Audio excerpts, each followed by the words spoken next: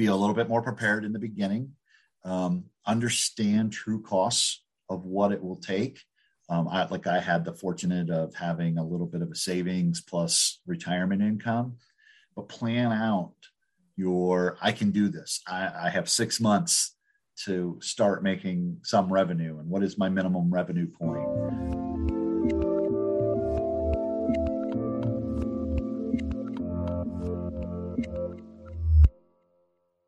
Hey everyone, this is Devin Miller here with another episode of The Inventive Journey. I'm your host, Devin Miller, the serial entrepreneur that's grown several startups into 7- and 8-figure businesses, as well as the founder and CEO of Miller IP Law, where we help startups and small businesses with their patents and trademarks. If you ever need help with yours, just go to strategymeeting.com, and we're always here to help. Now, today we have another great guest on the podcast, Michael Crandall. And Michael is a quick introduction. So graduated from high school, went to college, no shocker there, got a political science degree. Was going to be a lawyer and then changed courses and has ended up signing up for the military. Was, I think, in the military for a period of time. Every 4 years would re-up and re-enlist. Was there for about 20 years, then retired from the military. Got a job as with the business did a lot of big government contract work, and then decided to start his own business from there, and has been expanding ever since. So, with that much as a introduction, welcome on the podcast, Michael. Thank you, Devin. Thanks for having me. Absolutely. So I just took a much longer journey and condensed it into 30 seconds. So maybe we'll unpack that a bit. So with that, tell us a little bit of how your journey got started in high school and college, and we'll go from there. Yeah, I in high school, always wanted to be a lawyer, and went off to poli-sci. And after 4 years of college, realized I was burnout on schooling. So decided, hey, I'm going to join the military and see the world, do that for a few years. And they offered me some education into the computers and IT and cyber before it was really called cyber. And that piqued my interest. And they sent me to Europe. So I was enjoying Europe. And every 4 years, they teased me with another assignment in Europe and more training. So then 20 years later, oops, didn't make it to law school, retired from the military. I went to work for a large government contracting company.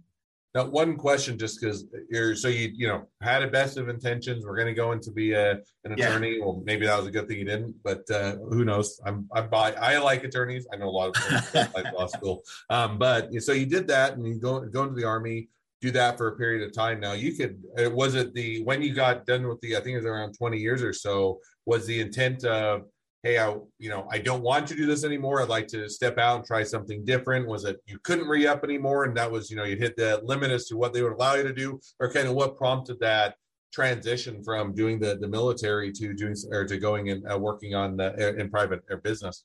Yeah, after 20 years and multiple deployments, I was kind of broken down physically. So I'm a certified disabled veteran. So yeah, it was just time, couldn't keep up with the PT and the physical standards. So, I made it to the 20 and decided to pull the golden bear chute and get out and see what was new on the other side. Hey, I don't blame you at all. So now you say, okay, I pulled the golden handle, the parachute, or whatever that is. I'm going to retire, or at least retire out of the military, maybe not retire in the sense of no longer working. And so you're coming out of the military, and how did you decide kind of what was next? So it was just, hey, I had a buddy and I had a giant job lined up, or hey, I knew this is the area I wanted to go in, and government contracts is great, or this is the only thing that's going to pay me any money now. So what was kind of that transition, or how did you figure out what you're going to do as you left the military? Yeah, it basically boiled down to I had 90 days of terminal leave. That's like vacation time that I'd stored up. So I had 90 days off after I retired. And I took the first 30 and thought, I'm just going to relax and do nothing. And then everyone said, coming out of the military with a clearance, you get a job, no worries.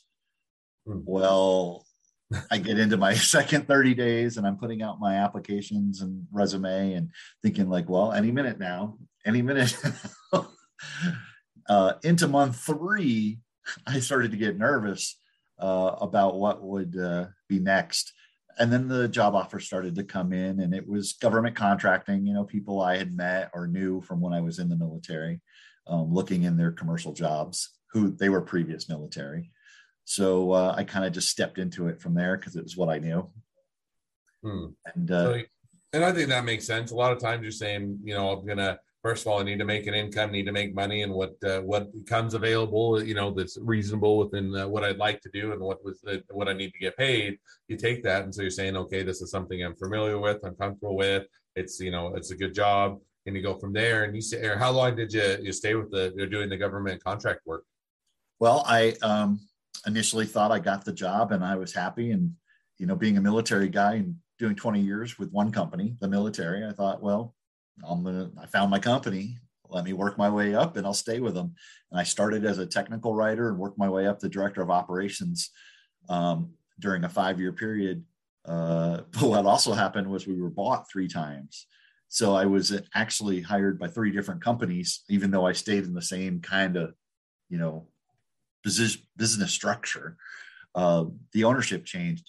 And on the 3rd purchase, I had kind of promoted myself into a position that they duplicated and didn't want to bring me on to the new company. They kept who they had. I got paid a severance, and my choice was go looking for a job again or branch out and, put it out there and see what I could do on my own.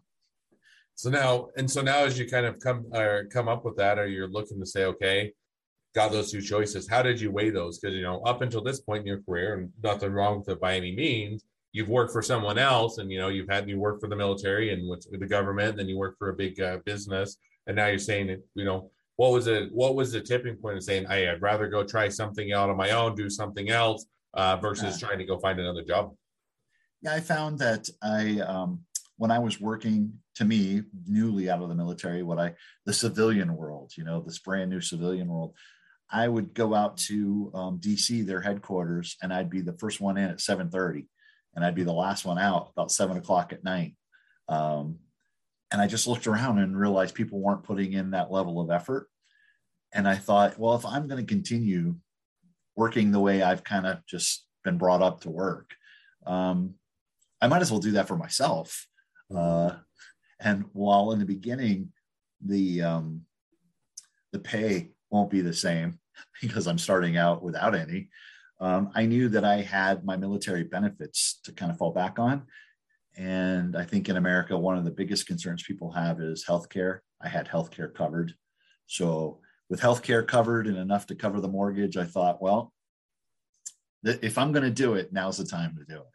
And that's what I did. I jumped out and no, and I think that's a bit of a great place to be, right? In other words, you have some of the benefits. You're able to a level support yourself, and then otherwise have a bit of that safety net in a good way. Yep. And so you're saying, okay, now with that as an ability to go forth, why not rather than simply going and working the extra hours and the nights and weekends and those type of things, why not put that time and effort into building doing it for yourself and building something out? So makes perfect sense, at least to me. Now as you're doing that, as you're starting out, how did it go? Was it just a rocket ship to the top and just everybody, people are banging down your doors to get business and to pay you money? Or was it, hey, it was a long ramp up and it took a while to figure out where the business was gonna be? Or kind of how was that to transition as you're doing your own thing?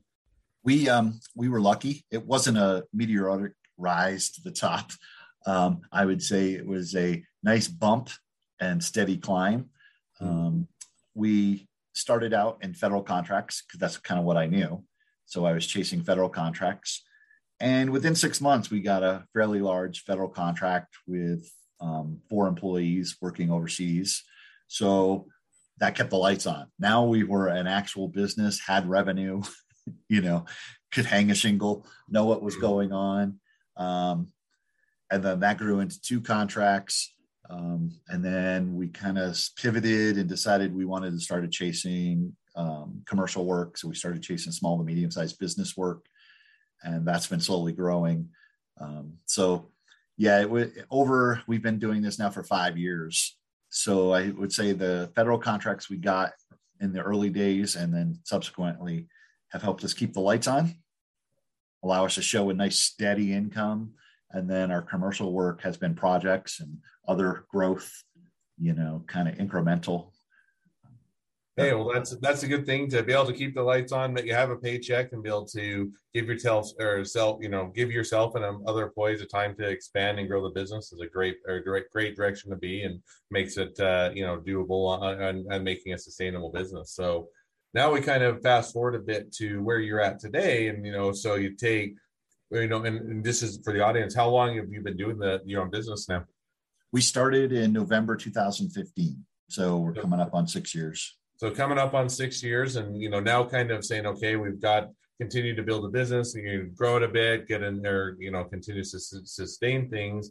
Now looking at a bit at the next 6 to 12 months, so projecting a little bit out into the future, where do you see things headed? Is it kind of just a continual steady growth? Is it a pivot? Is it an adjustment?